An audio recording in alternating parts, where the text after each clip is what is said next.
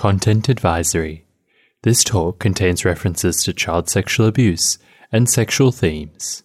Cradio. A Q&A session with James Parker at the Immaculata Mission School 2017, held at the Launceston Church Grammar School in Tasmania. What would you say to someone who's experienced most of what you talked about in the left column? Remember we talked about the left column where everything was kind of, was that the disastrous column or the great column? The great column. What would you say to someone who's experienced most of that? I'd say, hallelujah, you've received something. Come and help the rest of us who haven't. You know, the world wants to be an us and them. Oh, there's something wrong with those Aboriginal people. Oh, there's something wrong with etc. I'm like, no. If you think there's something wrong with somebody, go and get involved with their lives until their lives seem to be a little bit healthier and better. For goodness sake, that's the gospel. We're a common humanity. Jesus died for all of us. I want to forgive certain people in my life, but I feel like they don't think they've done anything wrong, so don't want forgiveness. How would you deal with this? Let me tell you what forgiveness is first and foremost about. Your freedom. Your freedom. When I went to forgive John, who's the teacher who abused me, it wasn't that God was saying, I really want John to be free, James. He was saying, James, I want you to be free. I don't want you to live under the yoke of all the things that man did to you in the darkness of those rooms. I want you to be free in your body, your mind, your spirit, your soul, your whole being. So what happened is God was, but I couldn't forgive what I couldn't feel and be deeply in touch with. That's why the cross seems a scary place. It's the most unscary place in the world. Because Jesus has already done it for us. All that happens at the cross is we take what we're dragging around that's rubbish already and he cuts it off us. That's what he does. So forgiveness is about you being free. So whoever this was written this, there are certain people you want to forgive. Well, I want to ask you this question. Why do you want to forgive them? Hopefully it's so you can be free. And they may come to a point when they see you in freedom that they begin to become convicted by the fact that you've changed. Why have you changed? They become aware then that they actually did something to you years ago or didn't do something to you that begins to prick their conscience. Then they may say, how did things change you? You say, I had to learn to forgive somebody for what they did to me. Oh, was that me? Well, yeah. And they become aware slowly but surely. It's a revelation to them. They need to ask for forgiveness as well. So I'd say in forgiveness, it's about your freedom first and foremost. Once you can forgive, then once you forgive within yourself towards somebody, you can begin to restore the relationship with somebody else. If that's what the Lord is asking of you. And the some place, the Lord always asks us to forgive, always. But he doesn't sometimes ask us to go back to people who are going to ridicule us or rubbish us again or be nasty to us. He wants us to be surrounded by safe people. And let me tell you one secret about forgiveness that we often don't talk about. We ask God for forgiveness and we ask other people for forgiveness. The one person we rarely, if ever, ask for forgiveness is me, ourselves. And we all mess up. And sometimes we go back to confession time and time again with the same sin because we've never actually turned around and said, for example, James, I forgive you.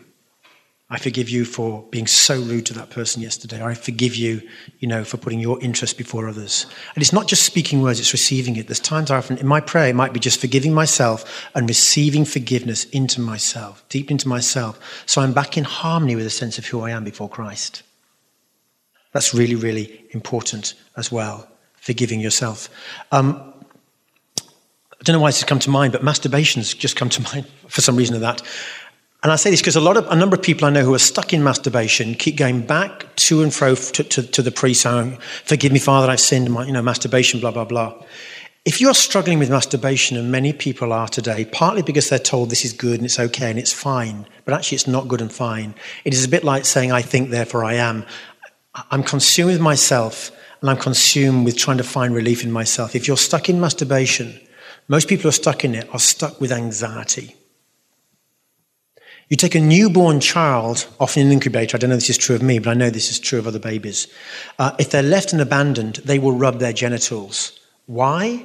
Because their genital area is the most erogenous and feeling area of their bodies, and they're rubbing it to say, am I still alive or not?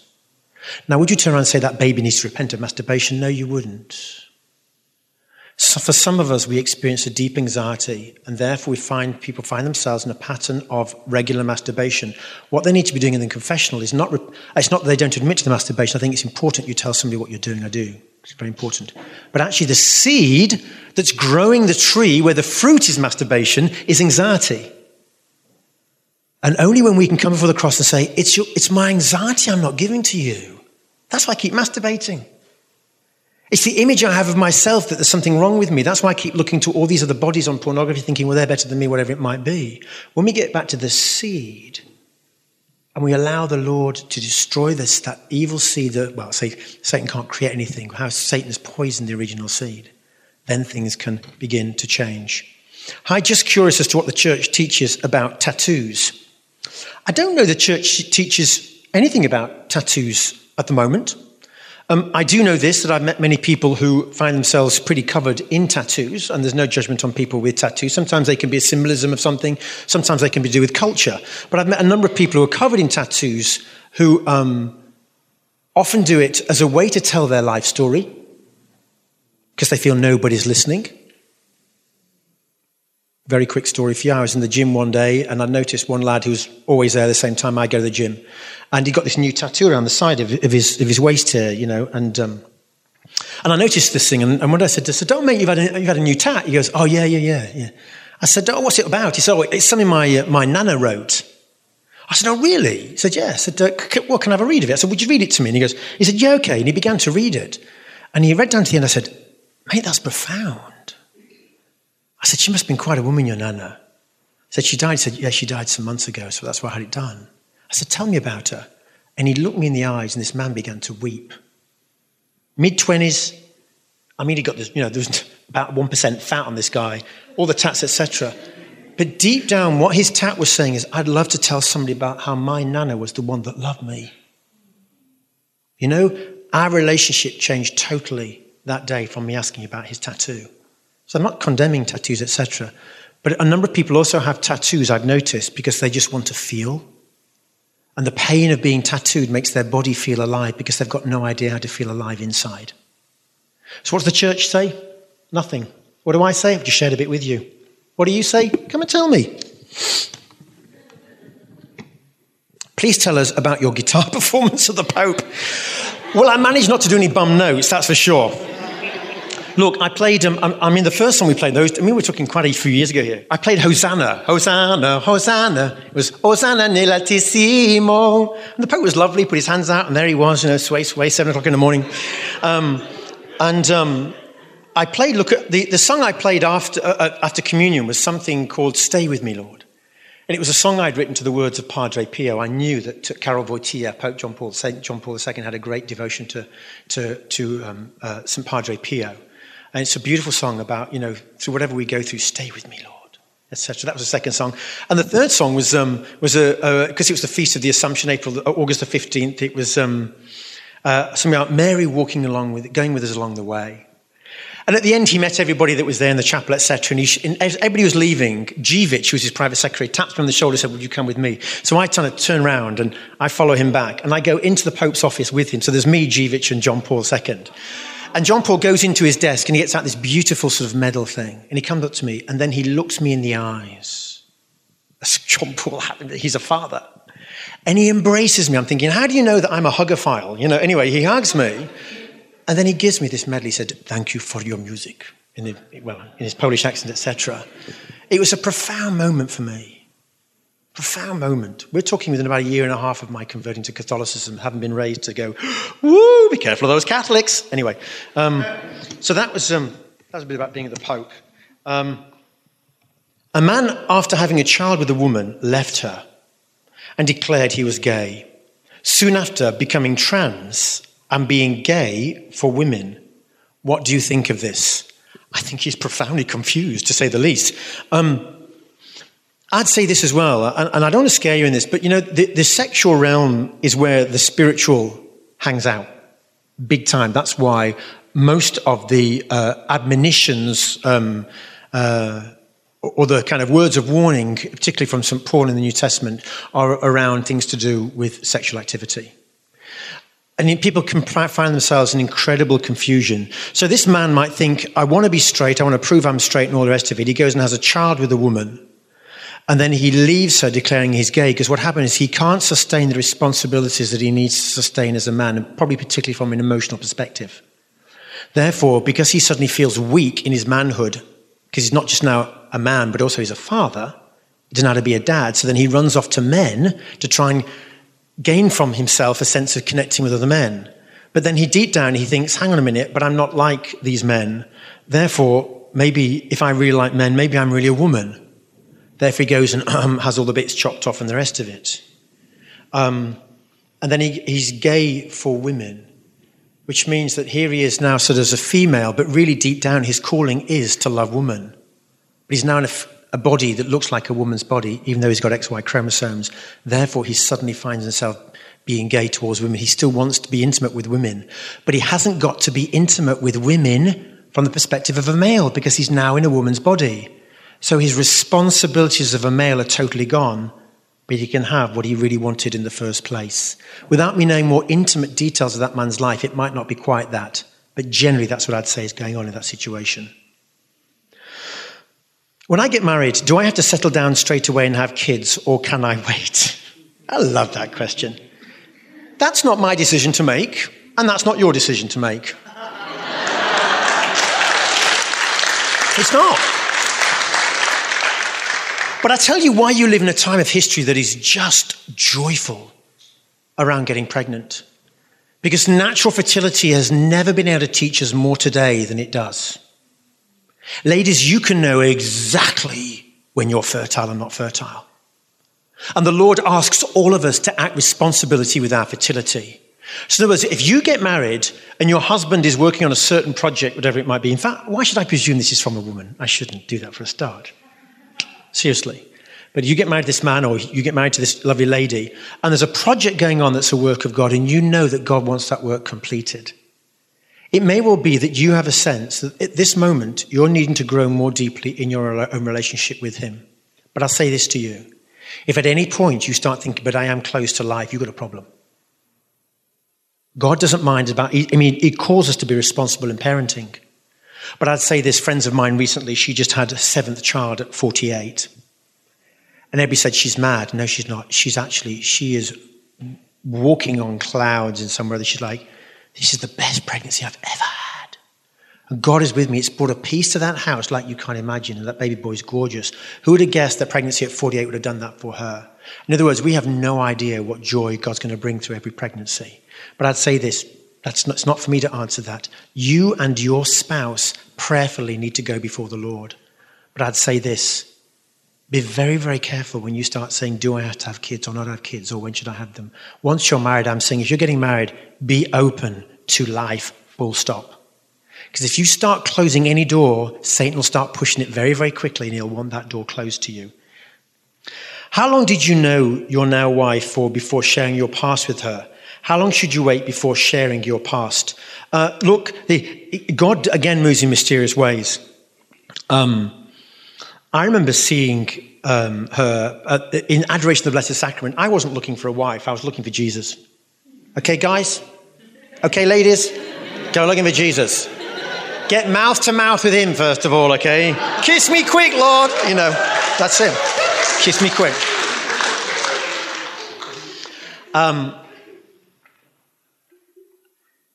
Yeah, within 2 weeks, I'd said, basically, I called her and said, look, I'd like to ask you out. The answer is yes. And I'd like a date in the next 24 hours, and this is where we're going.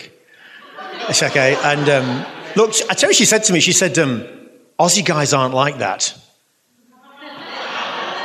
Bit of warning to you there, lads, anyway.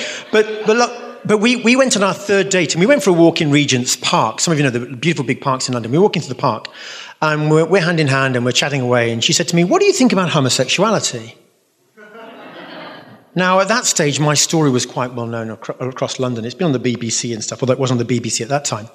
So I was walking along, and I'm saying all these things I think about homosexuality. I said, look, you know, deep down, it's somebody's desiring something that's good, but they're looking at it in the wrong way. It's been eroticized and blah, blah, blah. And so I was breaking open all this stuff I talk about. She goes, wow, you really thought this through, haven't you? I've never met anybody who's thought this through before like you.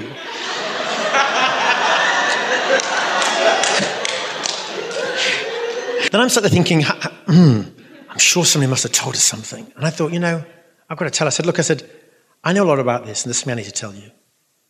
I said, I used to self-identify as gay. Oh, did you, she said. I said, yeah. And I said, it's probably appropriate now that I tell you about this. And I really honestly understand if you want to walk away at the end of this conversation and not see me again. And so I shared with her at that stage, and I was just open and honest about where I'd been and what had happened. I was vulnerable and I was weak before her. And you know what, guys? Really deep down, that's what every woman wants. He wants you to be. Our ladies want us to be strong in our weakness and vulnerability, because that's where they want to see true strength. I'm still learning, let me tell you. God, am I learning? But the long and short of it is this: is when do you tell someone about your past? You tell them when the time is right. All I'd say to you is this: is if you know there's still real rubbish that you've got to deal with in your life, please get on and deal with it at the cross before you start trying to enter into a relationship that could go somewhere. It's much easier dealing with your rubbish before marriage and even before being in an intense relationship than it is once you're in the relationship or marriage. It just really is. So if you think there's stuff that you still haven't dealt with or is still hounding you a little bit, then go and have a chat with the Lord. That's why I keep talking about dialoguing before the cross and before the Blessed Sacrament, with Mary there beside you. Because what happens is they will point you the way as to what you're to say to who and when. And as I said as well, be very careful with who you share your stuff with. For many men, they try and help. They want their girlfriends or their wives to try and help them with some of their sexual problems, their other stuff. That's not a woman's role. She needs to be sufficiently informed by where your struggle is. In other words, she needs to know where you're coming from, particularly if you're committed to in marriage. But your role isn't to expect her to point you towards the cross. I mean, she can, but she needs a bunch of guys, gentlemen, to help you on that journey. That's why you've got to have camaraderie with you before you marry. And the same is true for you ladies as well. There is no man that will deeply satisfy you as Jesus can. Your husband can be brotherly and fatherly to you, but he can't be your brother. And he can't be your father if he's going to be your husband. And deep down, your number one lover is the kiss me quick fella. Serious. End of the box there. Let me say a quick prayer. Lord, I just ask again that I know you're with us. I just ask you to continue to be with us, be in the sharing groups, be in the questions, the comments that come up there. And above us, send us the coolness of your presence this afternoon. Seriously, Lord. Or just make the temperature just die down here at the grammar school. If that's the only place you want to do it, I don't mind. But we'd like to be a bit cooler, that we can really be present to you and to one another. Mother Mary, we thank you of your example of what it is to sit and to listen with two ears before speaking with one mouth. We'd deeply listen to each other, and that we'd hear your word, hear God's word for us through your intercession. We pray all this in Jesus' name. Amen. In the name of the Father, the Son, and the Holy Spirit. Amen. How was your transition, or what was your transition like? Was it a conscious decision to be more manly, or was it something more natural? Well, I take it as a compliment that you think I'm manly. Thank you very much. Well, phew. No, but I'm certainly a lot more manly than I was, that's for sure. It was both, actually. What happens is this. Remember before we prayed for our will, that we can step into the truth of who we are. So what happened is I had to make a choice to do that. And there's times I'd be laughing away and I'd be going, and of course I had this limp wrist thing, so I was always doing it, you see. So sometimes I gave my friends permission to say to me, you can say to me, the wrist. And they go, Jim, they used to call me Jim, which is a bit more masculine than James anyway. But anyway, Jim, the wrist. I go, what? Oh, you see? Now, what happens, though, is so I gave them permission to challenge me about different things. But I'd say this, how did you learn to read? Did you do it on your own? Others taught you. Where did we learn what it is to be men compared to be women? We learn from others around us. So in other words, it is a conscious decision we step into, but it's something we also learn from others. So it was both and, if that's helpful. How would you start a conversation with your partner who isn't Catholic about theology of the body? I don't know that I'd necessarily start a conversation with them at all, really. I'd read something, get excited about it, and dance around the house until they said, what are you excited about? Say, have a look at this.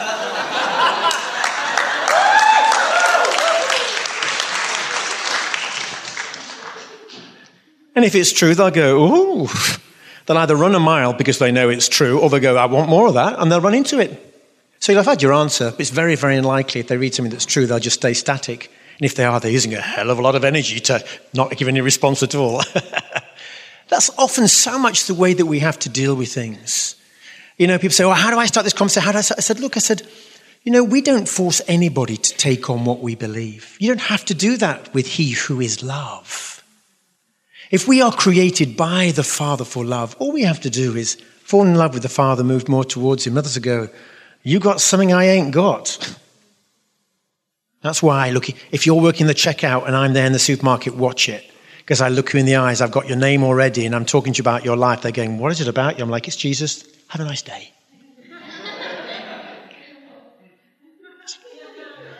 You laugh. I've done that a few times anyway. But seriously, it's about the fact that we just get out there and love. People flock to you. The more you fall in love with He who is love, the more you become love. Listen, a lovely another phrase that somebody once said to me, and I use it often, where there is no love, sow love, and there you will reap love. Pretty sure one of the saints said that. And if you've got to start with your own heart, let God's love touch your heart first of all. I love this question. I kind of do and I don't, if you know what I mean, but you'll get it. I want to tell my parents about my porn problem, as in my addiction, okay? To ask them for help with fighting it. I'm ashamed of my problem. Whoever wrote this, I love you. And I'm worried that my parents will use it against me. Should I tell my parents? I dare say your answer is partly in the question you've written. If you deeply sense that your parents might turn around and use it against you, then they're likely to shame you in an area where you feel incredibly vulnerable and that you want to be free of. I invite all of you never to put yourself into a place where you're going to be further shamed. That's not healthy. But that question isn't for James to answer. That's for God to answer in your heart. Do you know why? Because you might believe that your parents would have a go at you, whereas deep down God is saying they're the very people I want you to tell, because I want to prove to you actually that they aren't against you at all. They've always been on your side.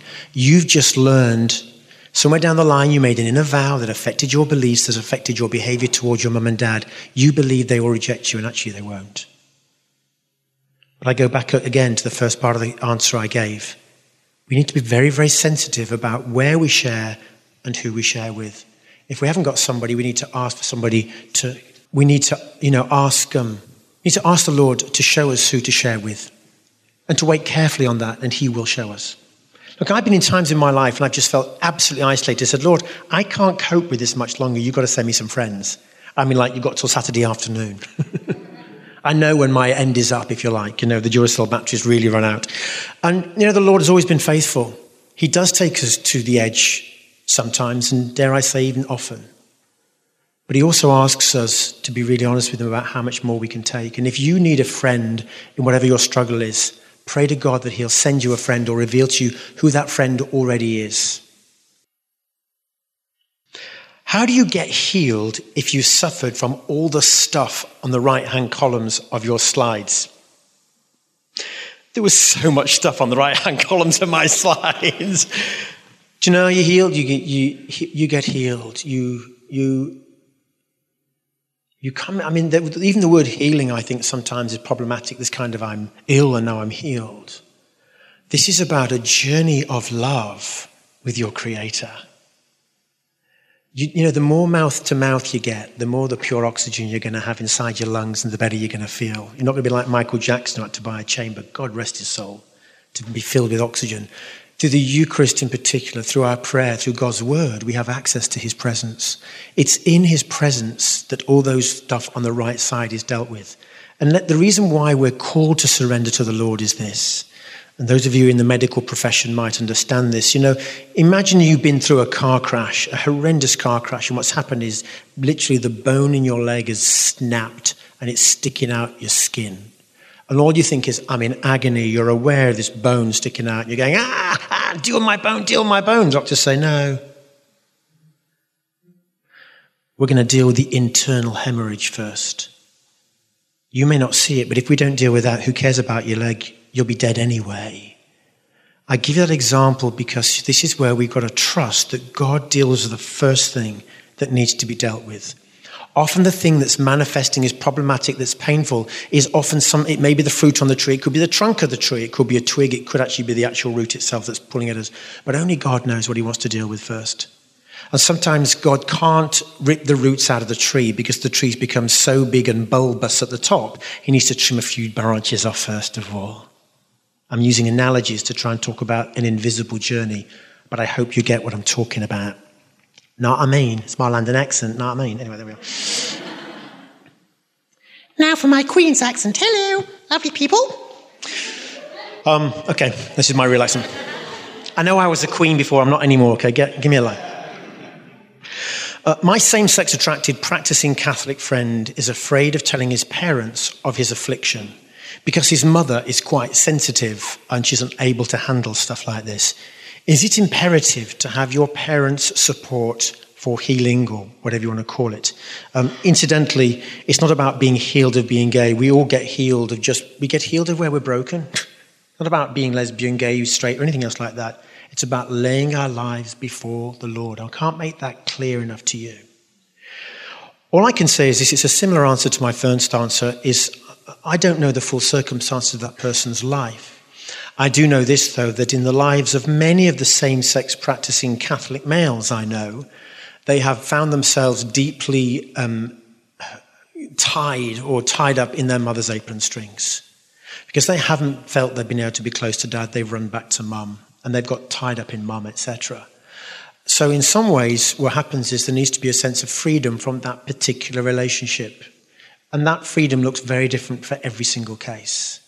All I can say again is it's important to pray, and it's important that we make a selection of what safe people look like in our lives. You know, at this particular moment in time, your same-sex attracted friend his mother may not be one of the best people. Both of his parents may not be the best people at this stage. But that doesn't mean to say that person should abandon. What you almost need to encourage them to do is to keep praying for their parents. And you join him, or if it's her, in praying for their parents, that everybody will be able to dive into this ocean of love and mercy. Hopefully this is scratching you a little bit where you itch. How do you tell a partner who you've already been having sex with that you would like to stop and won't have further sex until marriage? You say, I'm stopping this. What else do you say? We laugh, but you know what? Why did we pray for your wills earlier? Because you have the right to say no to walking towards that cross. And you have the right to say yes. And the Gospels are quite clear that our yes should be yes and our no should be no. And yes, you're still young and discovering that, and I'm older, and I'm still discovering that. Although I'm a little bit more, say, ballsy today with my yeses and my nos. However, that piece in Deuteronomy we said earlier on, choose life, choose death. You have a choice.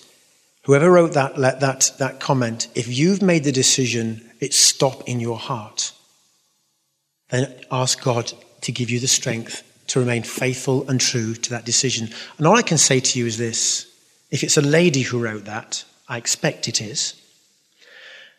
If he doesn't hear your no, however quietly you whisper it, whatever you say, if he doesn't hear it, step aside. He doesn't know how to love you. And he doesn't really love you. You might think, but I need him and I'm connected to him. And all that soul tie thing we're going to talk about in a minute. But deep down, if he's not listening to you, what makes you think that by putting a ring on your finger is going to make him start listening to you? I don't know that he is until he's had a good dose of the Holy Spirit. He may need to see you step aside and to see you fall in love with the true lover. Kiss me quick, Lord. It's becoming my phrase, I tell you. Until he learns to come to that place as well and realize actually this woman is something radiant of incredible dignity. That was a Q&A session with James Parker. For more from the Immaculata Mission School, visit cradio.org.au.